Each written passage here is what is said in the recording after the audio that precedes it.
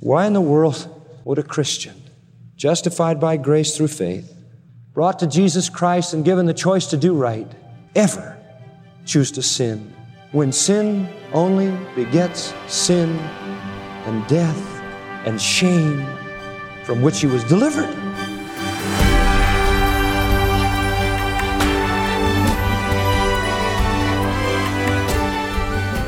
Thanks for taking time out of your day to join us on Grace to You as John MacArthur continues a discussion of, frankly, some pretty difficult issues from the book of Romans. It's all part of a series of lessons on how to experience freedom from sin. And John, before we continue our look at freedom from sin, you have in your hands there an interesting story to pass along. It comes from a brother named Benjamin, who has experienced freedom of a different sort, freedom from misunderstanding what it means to be a Christian. So share this letter with our listeners. It's a wonderful letter. Benjamin writes, I live in Alabama. I grew up in church and believed in Christ at a very young age, accepting that he is my Savior and the Son of God, the traditional way that the salvation was taught in my church. I discovered you on YouTube about 5 years ago. I do not know the sermon title, but you talked about how we can be assured of our salvation. That one sermon changed my life. I was always taught to say the sinner's prayer, and that's it. What the Holy Spirit revealed through you that evening challenged everything I was ever taught. I shared your teaching of Christ with my family and friends. My wife and daughters have grown so much in Christ listening to you. I witness to my co-workers and anyone else that will stand still about what it truly means to know him. I want you to know that your love for Christ and ministry for him reaches people across this nation. The lessons taught are affecting people you may never hear from. The encouragement and direction that people like myself receive from your ministry changes lives for eternity. So thank you very much for having the willingness to preach Christ, for teaching Scripture in depth, and for having the boldness to condemn unrighteousness. Your brother in Christ, Benjamin. What a wonderful, wonderful letter. And there are so many people like this who have made some kind of quote-unquote decision about Christ, but when they're confronted with the truth of the gospel, it's a life-transforming reality. And I read a letter like that, not just for the sake of the letter, but to help you that support this ministry to understand what that support is doing. Look, I'm the talking voice, but there's not going to be anybody hearing this voice unless we can provide access all across the world. And your support of this ministry, your giving to this ministry, is why people like Benjamin and his wife and his family are being reached along with millions of others on a daily basis all across the world. You're truly partners with us. It's your ministry as much as it is ours. So thank you for uniting with us in gospel ministry, and may the Lord bless you abundantly for your partnership. That's right, friend. If you're thankful for verse-by-verse Bible teaching and you want to help us reach more and more people like Benjamin with biblical truth, go to gty.org to learn about the number of ways that you can express your support. But right now, follow along with John MacArthur as he continues his series, Freedom from Sin. Now we're looking at Romans chapter 6, verses 15 through 23. In the first 3 chapters of Paul's epistle to the Romans, he presented the utter sinfulness of sin. He painted a picture that's horrifying, to put it mildly. And men must understand their sin. They must understand the sinfulness of sin. Else they will never be able to understand God's forgiving grace. Now, when one becomes a Christian, the power of sin is broken. Sin's tyranny is ended. And that's why we see twice in this passage the statement, free from sin. Free from sin. The good news there in verse 18 and there in verse 22 is that we've been made free from sin. Just remember this, that Paul's discussion is triggered by an antagonistic question in verse 15, and we said that this was the question of the antagonist. Paul has heard this question before. He's preaching grace, so somebody inevitably comes along and says, oh, grace. In other words, we should sin because we're not under the law, but under grace. Is that right? We're free now. We're under grace. God forgives our sins, so we just can go out and sin all we want. The answer is God forbid. No, no, no. And that's the second point, the answer.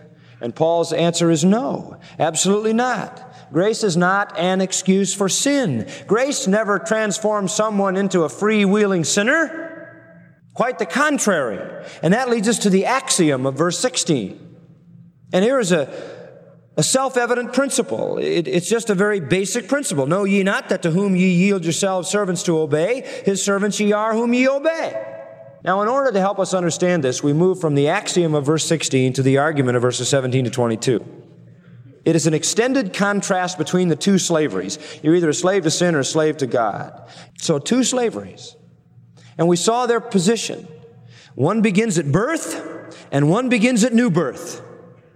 And you're either under the bondage to sin or under the bondage to righteousness. Now let's look from the position to the practice. Verse 19. As you yielded your members servants to uncleanness in the past, even so now yield your members servants to righteousness. In other words, he says, this is who you are in verse 18, and now in verse 19 he says, now act like it. Now act like it. Get your practice lined up with your position. Now finally, Paul's contrast goes one more step, and he talks about the promise. Where do these two slaveries end up? Because they definitely end up in two different places. Look at verse 20. First of all, where does sin end up? For when ye were the servants of sin, ye were free from righteousness. What fruit had ye then in those things of which you're now ashamed? For the end of those things is what? Death. Notice these two verses. They're very simple and yet they're very profound. He says, when you were the servants or slaves of sin in your former life, in that position, yielded to that life, you were free from righteousness. You were totally cut loose from righteousness. You had no cause to respond to righteousness. You had no need. Righteousness made no demands on you because you had no capacity. Well, what an incredible statement. You can't respond to the demands of righteousness. They're not bound on you. We're not to go up and down the street and say, now all of you people, you need to abide by God's laws.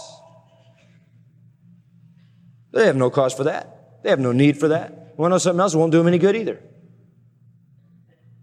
They're free from righteousness. They have no responsibility to righteousness. They're controlled by, ruled by sin, and all they can do is sin. They have one master. Righteousness has no pressure to apply to them because they have nothing in their nature that can cause them to respond to it. Do you understand that? That is a tremendous statement. Because there are people who don't know Christ who think they're good people. The truth is they're slaves to sin and they're totally free from righteousness. Righteousness has no cause to which they must respond. Boy, what a statement. The world is full of people who think they're good people. They think they do right things and good things and honorable things, and on a human level they do. But when God starts talking about the standards that are His standards, they are totally free from righteousness. They're not bound to obey righteousness. They're not bound to keep the righteous law. There's no need for that because they have no capacity for that. In fact, you know, Paul has a good word for self-righteousness, for man doing his best apart from God. You know what he called it? Dung. Interesting, isn't it? If you wonder where that is, it's Philippians 3, 7, and 8. And so that, to me, that verse 20 is just a shocking, shocking statement. People without Jesus Christ have no obligation to righteousness at all because they couldn't fulfill it. Whew. So when I say you're either a slave of sin or a slave of righteousness, boy, that is exactly what Paul's saying here. And nobody's in the middle. And look what he says in verse 21. And when you were a slave to sin and totally free from righteousness, what fruit did you have of the things of which you are now ashamed? What fruit did you have? Well, the answer to that is none. The only fruit you had when you were unregenerate was fruit that you're now what? Ashamed of. Well, you know, you see the guy who's without Christ, and boy, he's talking up a big game. Boy, you should have heard what I did, man. I did this deal. He talks about all of his sin and boasts about all the things. Boy, I conned so-and-so. I got this little deal here, and I did this to this person, and he boasts in his sin. And boy, when he comes to Jesus Christ, all of the results and the product of his sin is cause for what? For shame. So Paul says, look, don't ask such a stupid question as now that we're under grace, do we continue in sin? We look back to that period of time and we look at all the fruit of our sin, and the only thing it brings to us is what? Shame. I always appreciate when somebody's going to give their testimony and they've come to Jesus Christ and they may have come out of some sinful, horrible, sordid background. And when someone really comes to Jesus Christ, that's the last thing in the world they want to talk about. Oh, they may want to tell you how the Lord delivered them from drugs or from crime or from some evil sin and so forth, but they don't relish in that sin anymore. It's a shame to them. So if that's true, why would we want to come to Christ and then go on sinning?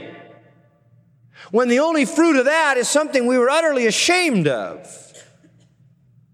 John Calvin said, as soon as the godly begin to be enlightened by the Spirit of Christ and the preaching of the gospel, they freely acknowledge that their whole past life, which they lived without Christ, is worthy of condemnation. So far from trying to excuse themselves, they are in fact ashamed of themselves. Indeed, they go farther and continually bear their disgrace in mind, so that the shame of it may make them more truly and willingly humble before God.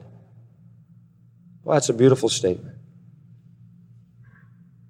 The fruit of sin does nothing but fill them with shame. You've had that reaction in your life. You can look back on your life before Jesus Christ and you can see a lot to be ashamed of. You wouldn't want to talk about that. You don't glory in that. But the people who don't know Christ, you see, they glory in the thing you're ashamed of. And where does it all lead? Verse 21. The end of those things is death. Why in the world would a Christian, justified by grace through faith, brought to Jesus Christ and given the choice to do right, ever choose to sin, when sin only begets sin and death and shame from which he was delivered? And Paul is really making a case here, folks. If we sin, we are really stupid. And so the way the devil tries to get us to sin is to get us not to be, what? Thinking. It leads to death. What death is this? Second death. Spiritual death. And hell. The death of the soul. That's where sin leads. That's its fruit. Now, if all you can produce with sin is fruit that brings shame and spiritual and eternal death, if sin is a shameful killer of the soul, then what reason to ever offer your body to sin? No reason. No reason. But what about the second master? Look at verse 22. But now, being made free from sin. Oh, that just brings joy to my heart. And I was thinking back, look with me at chapter 4, verse 6. And Paul says, even as David also describeth the blessedness of the man unto whom God imputeth righteousness apart from works, saying, blessed are they whose iniquities are forgiven and whose sins are covered. Blessed is the man to whom the Lord will not impute sin. That's the first part. Oh, how blessed that God doesn't hold our sin against us. That's one thing. But here in chapter 6, how doubly blessed that not only does God not hold our sin against us, but He frees us from its tyranny. Just to know that I don't have to sin. I'm no longer a subject. So great. So verse 22, but now being made free from sin, doesn't mean you're free from ever sinning. It just means you're free from its tyranny. You don't have to. And you've become slaves to God. There's that bond slave word again. Ye have your fruit. Whole different fruit. Fruit means product. Fruit means result. And what is our fruit? What is it? Holiness. Now again, that is not only an ought. That is, this is what you ought to do. It is a fact. I believe if you're truly saved and the divine life is in you and you're a new creation, holiness is manifest. I believe that.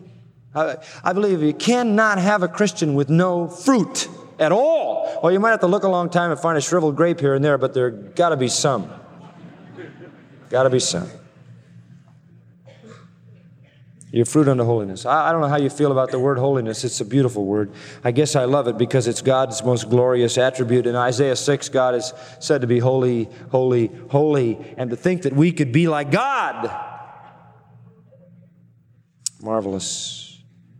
We can't be God, but we can be like Him when we walk in holiness. So we have been made free from sin. It has no claim on us. And we have become bond slaves to God, and we have a new product, a new end, and that's holiness. And to what does that lead? The end, everlasting life. The end in verse 21, what? The end of these things is what? Death, verse 21. The end in verse 22, everlasting life. This I call the promises. Start with a position. You're either in slavery to sin or slavery to God. The practice, your life is either progressing viler and viler and viler, or holier and holier and holier. And then the promise. The end over here is death. The end over here is everlasting life. Now, may I just point out here that everlasting life is not so much a quantity of life as a quality of life. It isn't so much that it means you're just going to live forever, because it wouldn't mean anything to live forever unless the quality of life was worth living forever, right? And so it's a quality of life. We enter into an everlasting kind of life. What it means is a supernatural kind of life, an eternal kind of life that belongs to God. God's life in us, abundant life.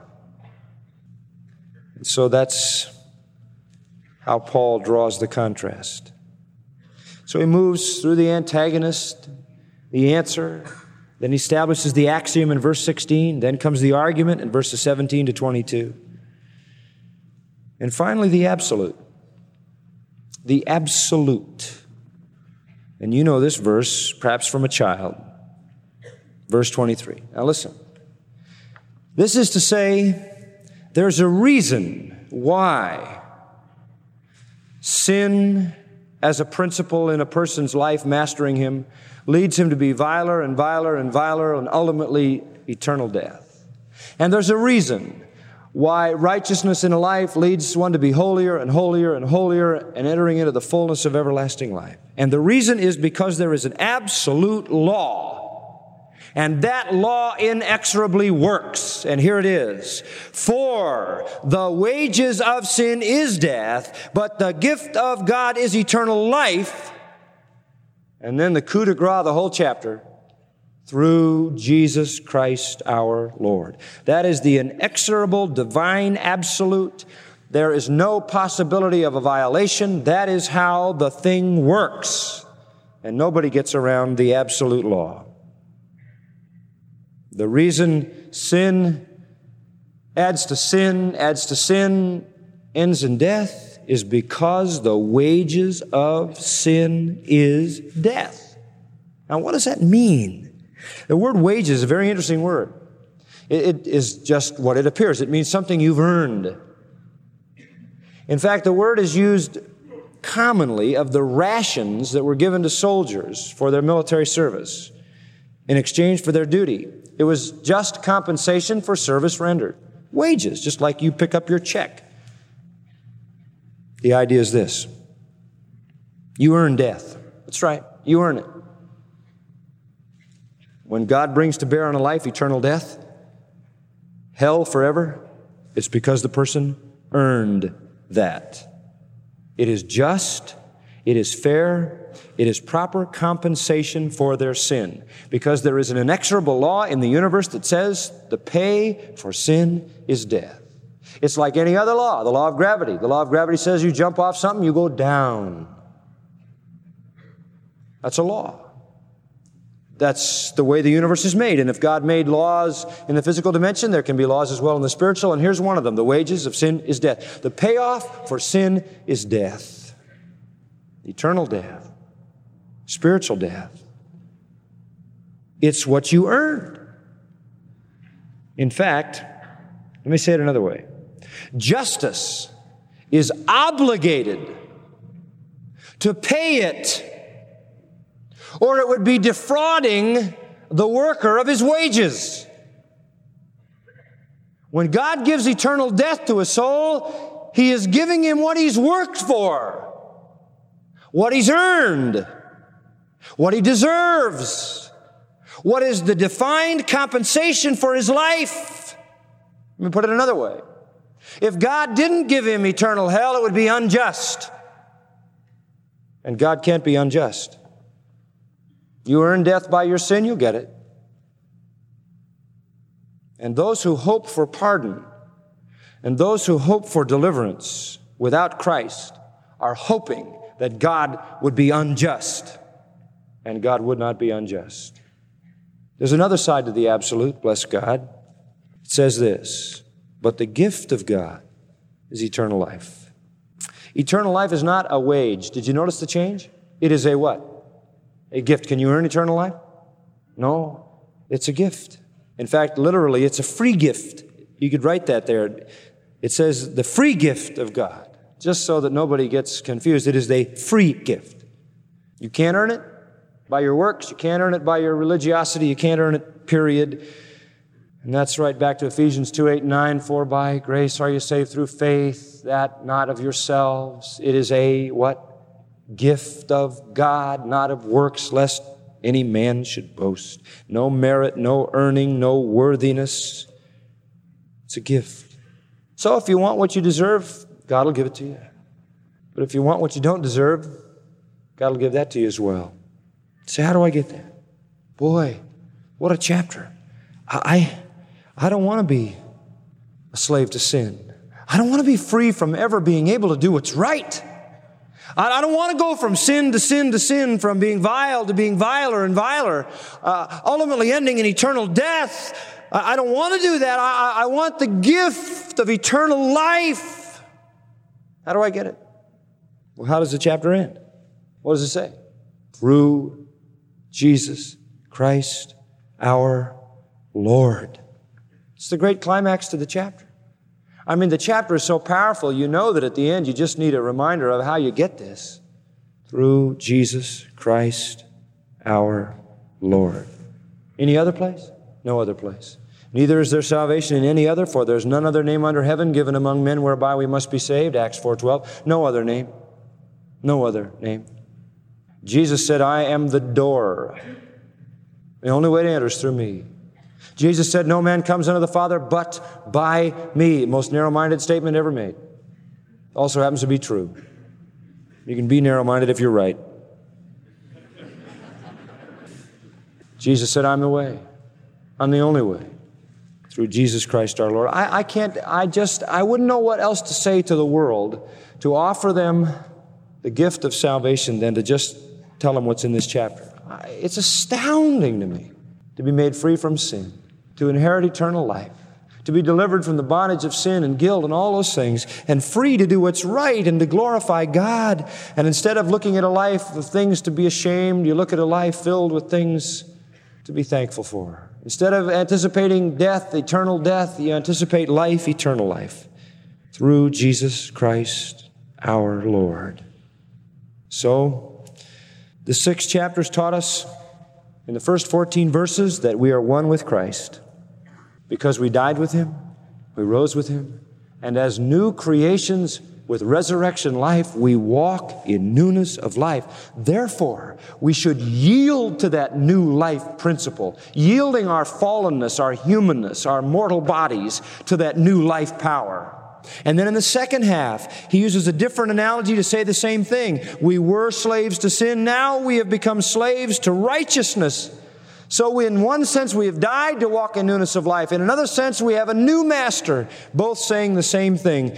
Salvation doesn't free you to sin. It frees you from sin. For the first time in your life to do what's right. Salvation takes unholy men and makes them holy. Salvation is a call from sin to holiness. And no evangelism can stand without this kind of affirmation.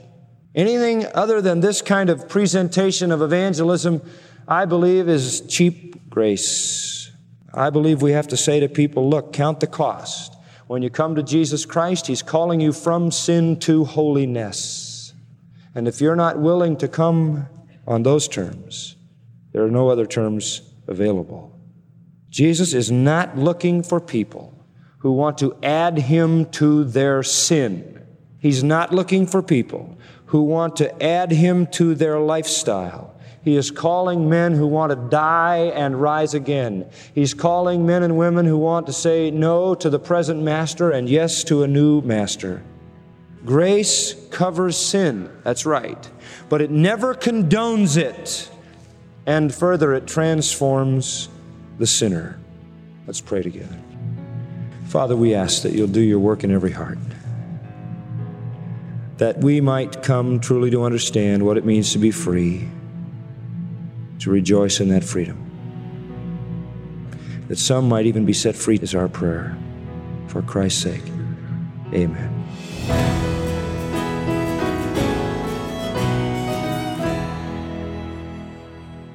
This is Grace to You with John MacArthur. Thanks for being with us. John is chancellor of the Masters University and Seminary. His current study is showing you the path to freedom from sin. Well, before the lesson, John read a letter from a man named Benjamin who told us that the gospel teaching that he heard on Grace to You transformed his life. And now he witnesses to whoever will listen. Friend, know that our goal is to strengthen God's people with biblical truth and equip them to tell others about God's grace. If you'd like to support that work in people's lives, consider making a donation today. You can mail your tax-deductible gift to Grace to You, Box 4000, Panorama City, California, 91412. You can also make a single donation or set up a convenient recurring donation through our website, gty.org, or when you speak to a customer service member at 800-55-GRACE. And special thanks for your prayers. That's really the most important way you can minister to us.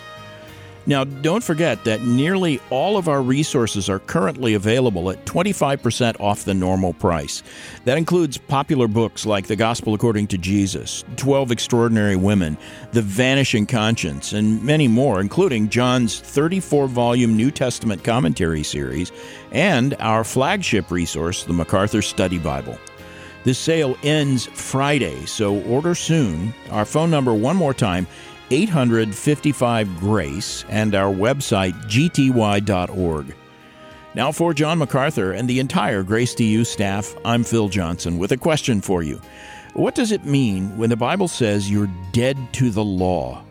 Consider that tomorrow when John continues his series on freedom from sin with another 30 minutes of unleashing God's truth, one verse at a time, on Grace to You.